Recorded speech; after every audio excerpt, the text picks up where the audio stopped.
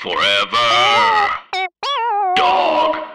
Hi, Writers Panel listeners. This is an ad, but it's not really an ad because also I'm going to talk about something that I really want to share with you. I'm going to talk about the relaunch of DC's Vertigo line. And you've heard me talk about this a little bit already. My new comic, Hexwives, is coming out as part of this relaunch, but there's so much more involved in it, and it's all really cool. So I hope you will indulge me and listen to this for a few minutes before writing me angry tweets.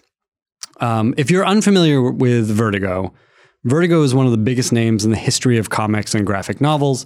In their heyday, Vertigo brought us Preacher, Why the Last Man, and a bunch of Brian K. Vaughan books, Hellblazer, Swamp Thing, The Invisibles, Fables, which was one of my all-time favorites, as well as Neil Gaiman's Sandman series. And when you talk about sort of the history of comic books, Sandman is a watershed book. It sort of made Vertigo what it is, which is comics for adults, not just superheroes. That, at the time, 25 years ago, was not all that common. Even to this day, when I mention Hexwives is coming out and it's part of the Vertigo line, I get this reaction that is like, oh, that's legit. Vertigo helped to redefine what comics were capable of. They sort of had their heyday maybe 25 to 15 years ago. And then there have been some really great bright spots in Vertigo in the past 10 years. But this new relaunch that DC is doing under the editorship of Mark Doyle is sort of a big swing, and they've put all of their resources into this with a bunch of original books, of which Hexwives is a part, as well as Border Town, which is out right now, and American Carnage, which is out in November, and Goddess Mode, which is out in December, and then a couple more even after that. So there are like these 6 original titles, which is sort of a thing that Vertigo became known for. It's where you get Preacher and Why the Last Man. But Vertigo was also responsible for bringing in familiar or maybe unfamiliar DC titles like Swamp Thing, like Hellblazer, and like Sandman, which sort of laid the foundation for all of this Vertigo stuff. And so the relaunch, which has already started, involves an entire Sandman portion. There are 4 new Sandman books, as well as sort of a bookend book, which is out now that you can get, written by Neil Gaiman. And Neil is overseeing the whole Sandman universe. It's kind of a neat thing, which I'll talk about in a minute. But let me say this. The thing, and I've hit this before, if you're listening to the podcast, you know it. The thing I'm learning about comics in talking about Hexwives is that pre-orders are very important. Now, it's too late to pre-order a couple of these books I'm talking about, but it's not too late to pre-order Hexwives numbers 1 and 2, to pre-order American Carnage, and to pre-order some of the Sandman books, including Lucifer and Books of Magic. And I'll talk a little bit about those in a minute. The way to pre-order is very easy. You call up your local comic shop.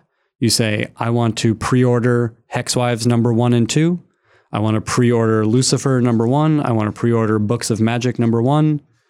And they will put it aside for you. Then you go in and you pay $4 and you pick it up. You can also go to comixology.com. That's where everybody gets their digital comics, COMIXOLOGY. Search for any of those titles: Hexwives, Sandman, Lucifer, House of Secrets, Books of Magic. And there's a button to pre-order on that. And again, it's like $3-4. And then you get your digital comic on the day it comes out. Okay, let's talk about Sandman. Because Sandman, as I said, was a watershed book for comics as a whole, but also for Vertigo.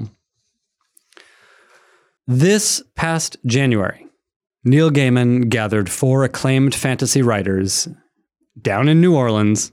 I wish I could have been there. I love New Orleans. Hey, if you work for the New Orleans Comic-Con, or if you're involved in it, hit me up. I want to go. I know it's in January. So Neil Gaiman brought together these fantasy writers, Cy Spurrier, Kat Howard, Nalo Hopkinson, and Dan Waters. And they got to talking about how to revive the Sandman franchise. And instead of doing one book, what came out of that was each writer came up with his or her own Sandman story, his or her own world within the Sandman universe.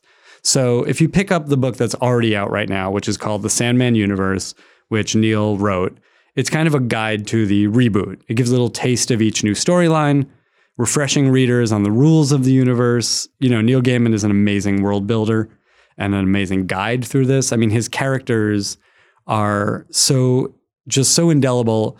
Just in reading this Sandman Universe book, which has sort of a framing device, and then you get to visit each of the sort of a sample of each of the new books. Each character has such a strong voice. You get Matthew the Raven, you get Lucian the Librarian, and it also plants a really cool mystery for where the sort of the most traditional Sandman book called The Dreaming is going to go. The Dreaming is by Cy Spurrier. The Dreaming is an awesome book. The Dreaming introduces a new character. This new character is called Dora.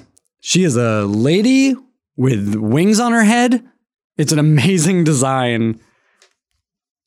I have the book in front of me, so because I want to tell you who is the illustrator on this, on the Dreaming book. So bear with me. Bilquis Evely.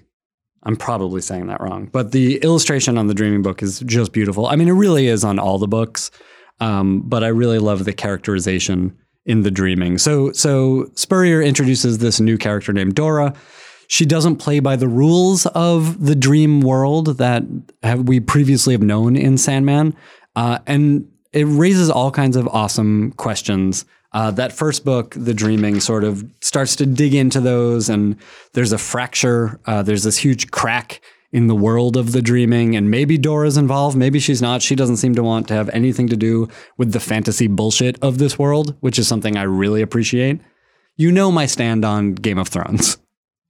As my writing partner has said, I don't want to watch anything with elves unless they're saving Christmas. I'm so on board for that. But this book, Sandman's always had a special place in my heart, but this book especially, The Dreaming feels contemporary. It feels very knowing. Dora clearly has an interesting secret that's going to unfold over the course of the series. So I can't wait to read that. The Dreaming #1 is out right now. You can go to your comic store, you can go to Comixology and pick it up. The other one you can order right now is House of Whispers. It's by Nalo Hopkinson, who is an amazing fantasy writer. She has built, it's interesting. I mean, it basically takes place in New Orleans. It has this figure from voodoo mythology at the center of it, who is sort of right now, as of the first issue, outside of the Sandman universe. So she's going to come in hard and fast to The Dreaming, to the Sandman universe. And I can't wait to see how this world of voodoo takes place in New Orleans.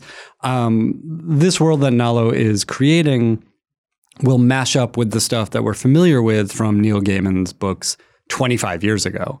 It feels very modern. It feels very grounded in a way that sometimes a lot of fantasy is hard for me to read, even in comics.